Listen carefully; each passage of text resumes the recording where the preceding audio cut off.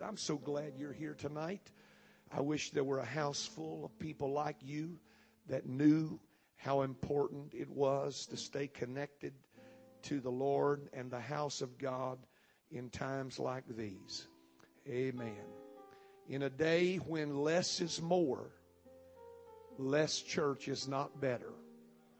Amen. It is just not better. Hebrews says that as you see that day approaching, that you should so much the more assemble yourselves together. Thank you for coming tonight. I hope that you'll stir somebody else up and get them to come with you next Wednesday night. We'll have a great time. If you have your Bibles and would turn with me, you can remain seated. I'm going to read a lengthy portion of Scripture from the book of Ephesians, the 6th chapter, very familiar passage of Scripture, and then I am going to take you to the Old Testament and the writings of the book of Exodus, the 14th chapter. In the book of Ephesians, chapter 6, we know well the portion of Scripture that I have chosen to read from tonight, but the Lord has been speaking to me about this and around this for the last few days, and I have not been able to get away from it again today, and so I guess tonight would be a good night to give you what I feel like the Lord has put in my heart. Ephesians, the 6th chapter, verse number 10 reads like this. Finally, my brethren, be strong in the Lord and in the power of His might. Put on the whole armor of God, that you may be able to stand against the wiles of the devil. For we wrestle not against flesh and blood, but against principalities, against powers, against the rulers of the darkness of this world, against spiritual wickedness in high places. Wherefore, take unto you the whole armor of God, that you may be able to withstand in the evil day. And having done all, to stand.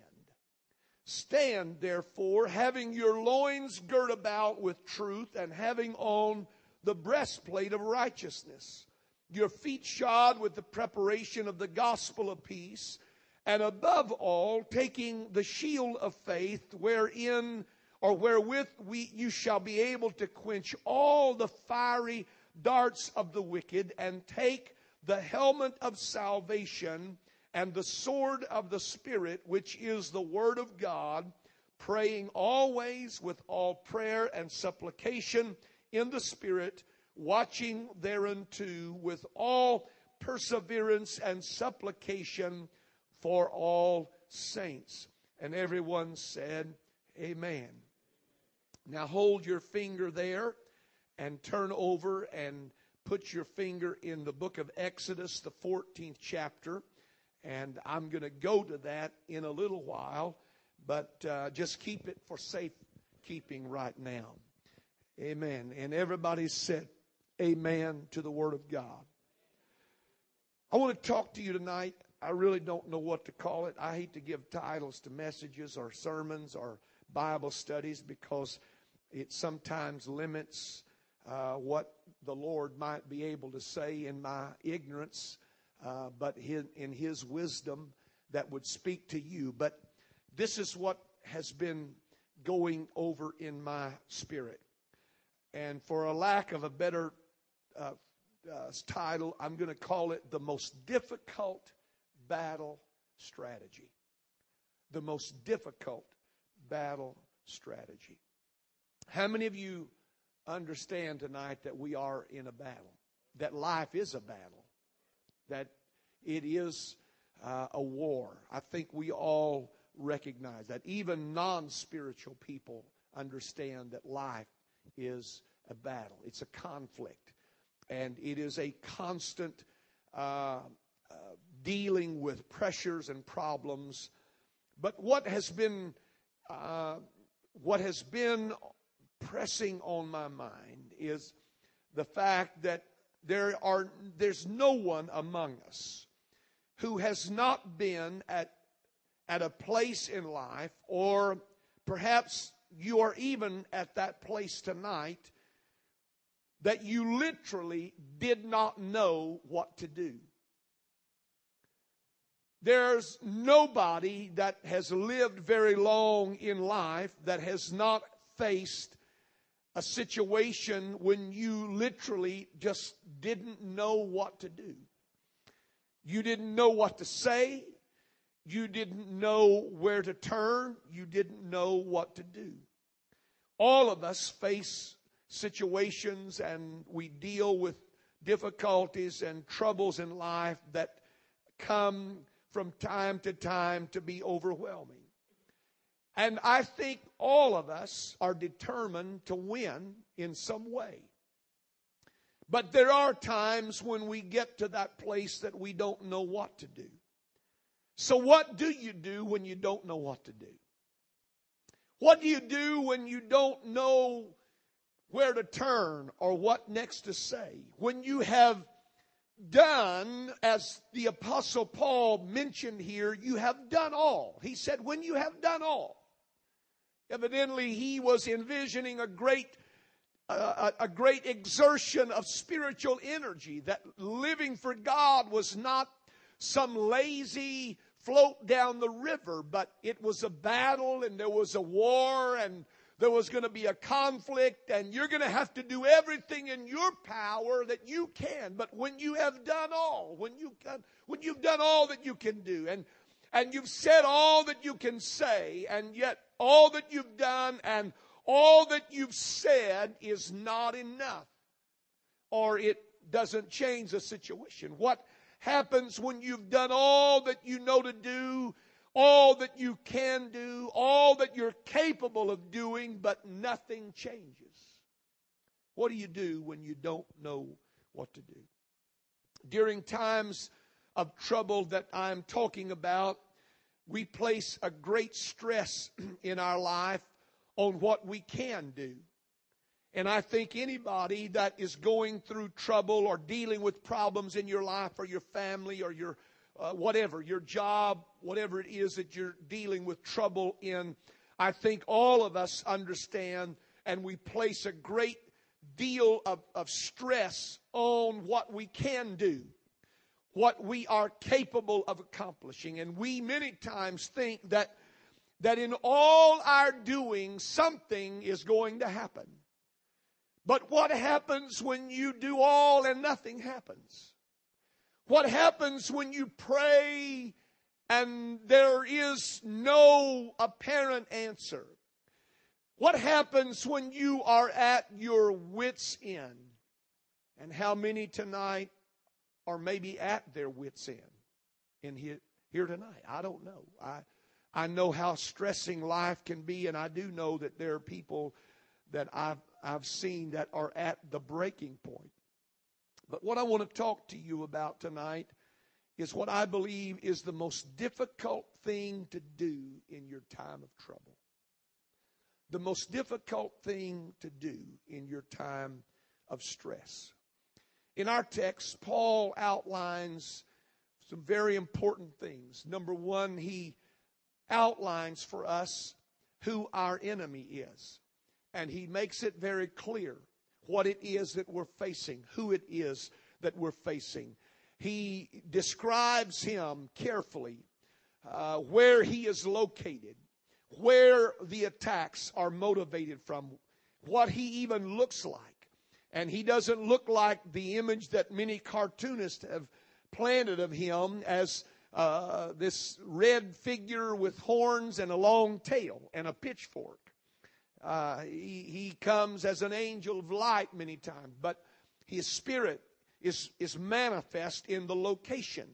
And the Bible said that we wrestle not against flesh and blood, but against principalities, against powers, against the rulers of the darkness of this world, against spiritual wickedness in high places. And so he very carefully lines out, he makes it clear who our enemy is, and then he gives to us the very needed armor and the very needed arsenal that a person is going to have in order to face that kind of adversary. He speaks about the armor of God, the helmet of salvation, the breastplate of righteousness, the sword of the Spirit. And all of that is extremely important. And I think anybody that's lived for God any length of time has learned how valuable the armor of God is. How valuable that arsenal that God has given us is. That you do have your feet shod with the preparation of the gospel of peace. And that you do have the shield of faith. And I like what it says about the shield of faith. That it is able to quench all of the fiery darts of the enemy. It doesn't matter what the enemy flings at us. It doesn't matter what he shoots at us. It doesn't matter what comes our way. The shield of faith is able to repel that. It doesn't prevent me from going through things, but it keeps me while I'm going through those things. And so the shield of faith and the sword of the Spirit and prayer and all of the other things that are mentioned are so critically important to a person who is intent on overcoming. The armor of God. But sandwiched in between the armor and the enemy is perhaps the greatest bit of wisdom that Paul ever shared with the church. And that was when he tells them what to do when they don't know what to do.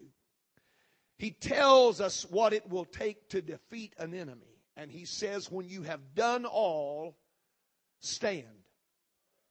I want to go back and read it carefully because in our King James Version, it's all broken up into verses. But in the original text, there were no numbers. And so when you read this text, it's easy for you to put commas in places that you don't need to put commas and put stops where you don't need to put stops. But I want to read it again the way it appears to me in the original. He said, seeing that we have this enemy, we wrestle not against flesh and blood. Wherefore, take unto you the whole armor of God, that you may be able to withstand in the evil day. And having done all to stand, stand. I like that. When having done all to stand, keep standing. The reiteration of that phrase tells me that what he is saying is critically important to the outcome of this story. And that many times the answer to our dilemma is not found in doing something, but in standing for something. And it is perhaps the most difficult battle strategy of all, because every one of us are geared to want to do something. When we are facing problems, when we're dealing with difficult people, when we're going through trouble in our family, there is something natural within us that wants to rise up and seize this thing by the horns and wrestle it to the ground. There's something in every one of us that wants to come up with an answer, and we'll stay up all night long. We'll get up in the wee hours of the morning. We'll go to work with it on our mind. We'll drive home with it on our mind, trying to work out a solution to our problem and fix whatever is wrong. And therein lies much of the dilemma of our life and much of the frustration of our life, in that we are not bidding the Word of God. We are not doing what God commanded us to do in order to win this battle that we so desperately want to win. You would think that what I'm talking about tonight would be the easiest thing in the world to do, to stand. Just to take a stand and keep standing. But I'm here to tell you that that is the most difficult thing that you will ever endeavor to do in your spiritual life, is just take a stand and leave the outcome, or allow God to work things out until some better solution comes along. And so it is hard for us. It's hard for us to understand what that sounds like. It sounds easy. Stand still. That was the command that God gave to Israel. And that's what you'll find in Exodus chapter 14. I looked at that story again today. And one of the most difficult things for a person to do in times of trouble and stress is what God commanded Israel to do at the Red Sea.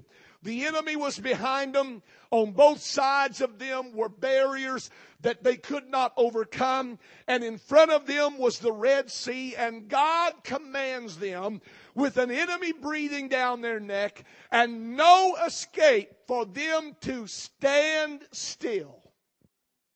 Now, to me, that sounds rather absurd, because I would much rather be doing something, especially when the pressure's on. And that's when we get the busiest. And that's when we go the hardest. We find ourselves in such a place, the natural instinct is to do something. We've got to find an answer. But if you're not careful, what happens in times like this is that we fall prey to ill advisors that cannot help us and will not help us.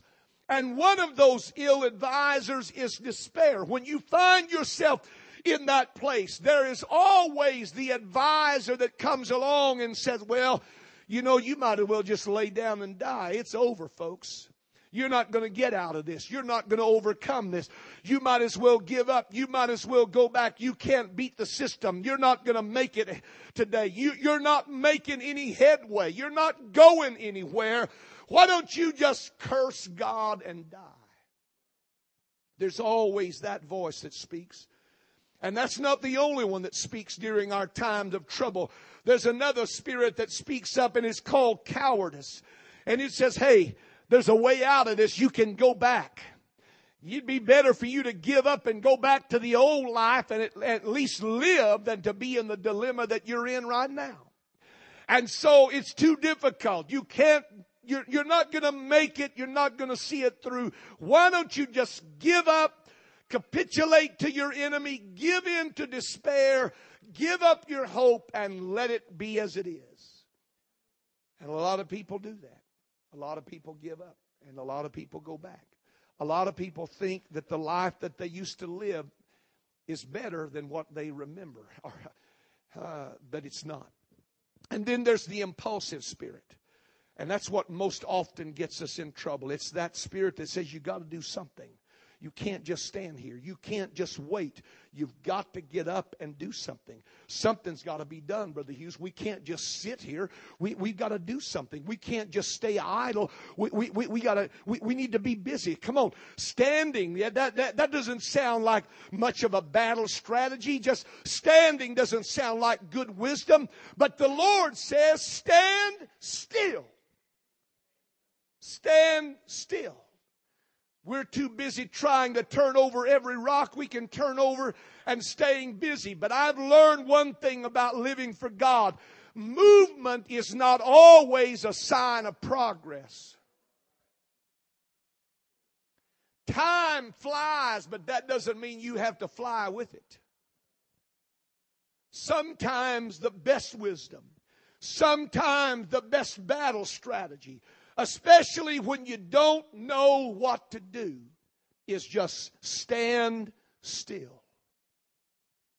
Stand still. When you've done all that you can do and it hasn't changed. When you've done all that you can do and it's not any better. When you've done all that you can do and it's not looking better, it's not improving. When you've done all that you can do and maybe it's even gotten worse. The hardest thing in the world for you to do is just take a stand and say, you know what? I am going to leave the outcome of this in the hands of God. I believe God has my future in His hand, and I am trusting my future to Him. Praise God. Praise God. And then there is presumption. There is that spirit that oftentimes finds people going on anyway. We call it faith, but really it's just presumption. They march into the sea saying, well, you know what? God's going to open a door. But they don't have a word from God to go on. They just go on their own. We think if we can do it, then God will bless it. And we think that if we're doing something, We think that our own doing will work wonders, though we have no decisive or direct word from God. But the Word of God says, stand. Everybody say, stand. Now, what does that mean, to stand? Well, at first appearance, it seems like indifference. At first appearance, it seems like that you are asking me to do nothing. That at first glimpse, that when I read this, and Paul said, when you've done all, stand. Stand, therefore. When you've done all, stand. And then he says it again, stand. It seems to me that Paul is taking a course of least resistance and saying, when you can't do anything, just give up. But that's not the word at all. It doesn't mean that you are filled with indifference. And it certainly doesn't mean that you're without prayer, or that you're without faith, or that you're without desire. But this is what that word means. When he says, when you have done all to stand, he means to stand in a posture of purpose. The word that is used there is the word that is used in reference to a soldier who is in the line of duty, and he is waiting the order of his commander, and he is standing at attention, but he is standing with purpose. I don't know how it's going to work out. I don't know when it's going to work out. I don't know where God's going to work it out. I don't know exactly how it's going to be worked out. But I do know that God is going to work it out. And so I am standing as a soldier. I am going to stand with purpose in my life. I am not coming to church and just going through the motions. I'm not coming to church and playing. I'm not going through some ritual. I'm going to pray. I'm going to believe. I'm going to desire. I'm going to expect. I'm going to pray. I'm going to believe. I'm going to desire. I'm going to expect. I'm going to stand with that purpose in my life. Stand is a posture of purpose. Standing is not only a posture of purpose, but it is a posture of a person who is ready for action. They may not know exactly what to do, but they're waiting on a command, and as soon as they get that command, they're going to move quickly. Amen. We have too many people who sleepwalk through life, and they sleepwalk through problems, and they sleepwalk. They think if they can sleep it off, but that's not a person with purpose. You got to stand in the posture of a ready man, ready for action, ready for whatever God might tell you to do next, but ready, whatever the case. Ready. Always ready. And the third thing that means is that you are standing in the posture of promise. It is a posture of a man who is expecting further orders. He is expecting some coming word. And so he is alert, he's on his guard, and he's waiting. Amen. He's anticipating. I don't know how it's going to happen, but I know it's going to happen. Amen. I don't know how this is going to work out. I just know it's going to work out. How do you know that? I know that because I trusted my life into His hands a long time ago, and I don't believe He has brought me this far to frustrate me now. I don't believe that when I gave my life to God years ago that God set out in His purpose to just frustrate my life and make me aggravated all the time. I don't believe that in the least. I believe that everything that's happening to me is happening for a purpose, and God has a future in mind for me. He's got something planned for me, and if I'll learn how to obey His command, He will take me to that purpose. He'll take me to that promised end. But sometimes all I can do is stand. Amen. Somebody looks at you and say, well, why aren't you doing something? Because God said stand. Amen. Why aren't you doing something, Brother Hughes? Because God said stand. I'm not standing idly. I'm not standing carelessly. I'm not being indifferent. I'm not unconcerned. I'm not disconnected. I am more connected right now than I've ever been.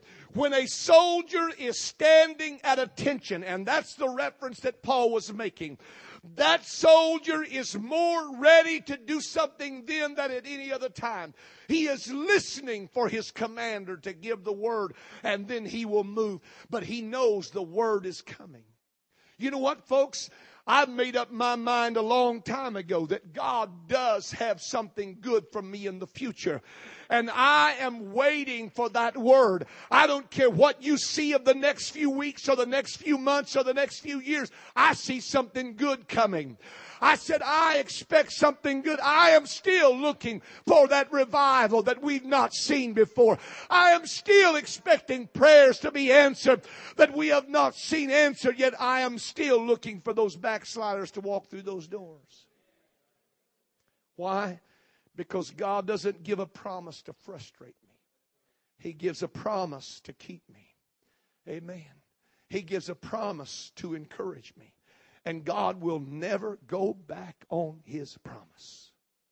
And so He says, Paul, tell them, when you've done all, and you're trying to find out something else to do, but you run out of things to do, and you don't know what to do, he said, stand. Stand. Stand ready. Stand alert.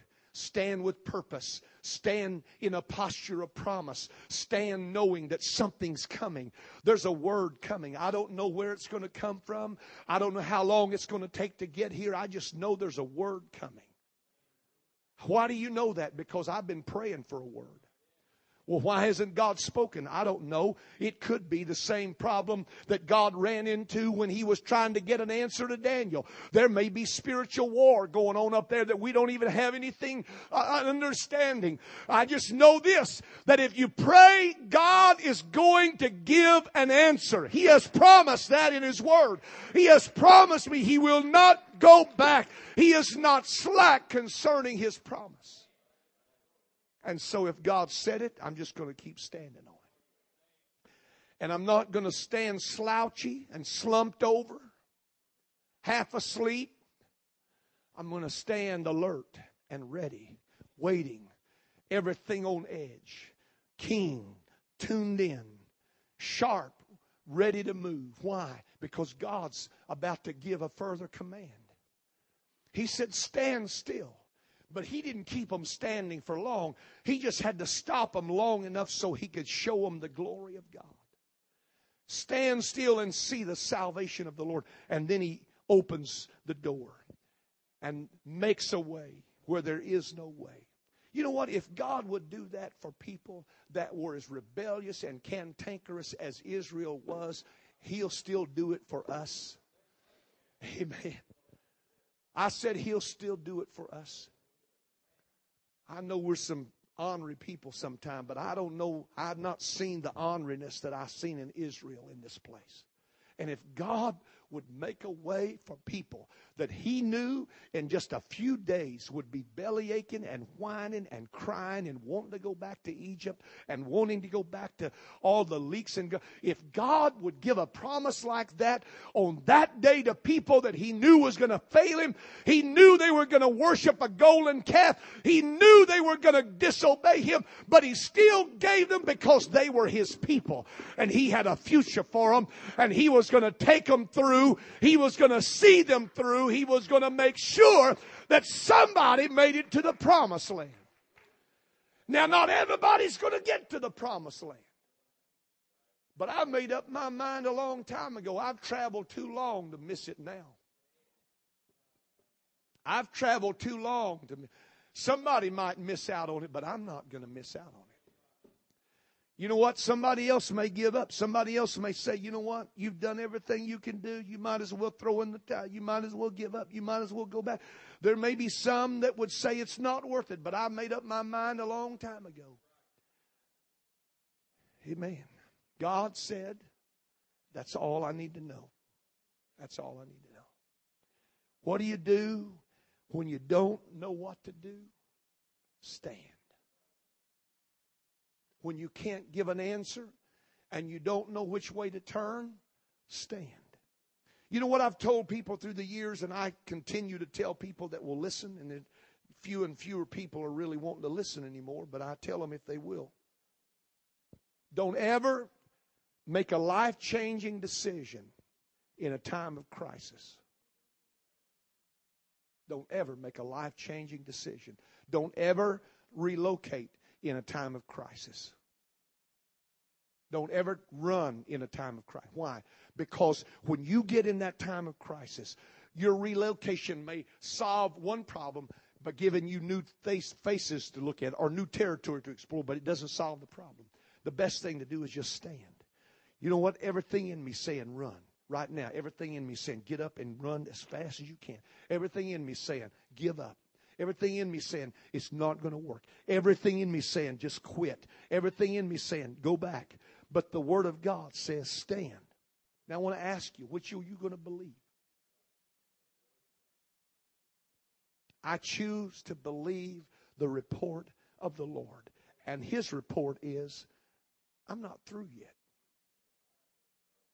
This story is not over yet. The finish has not been written yet. And I plan on seeing the promise. Amen. So in order to do that, you're going to have to learn the most difficult strategy of all in battle. And that's just to stand. Amen. Wait, he said, I say, wait on the Lord. That's a hard thing to do, especially when you feel like you got to do something. Let's stand together.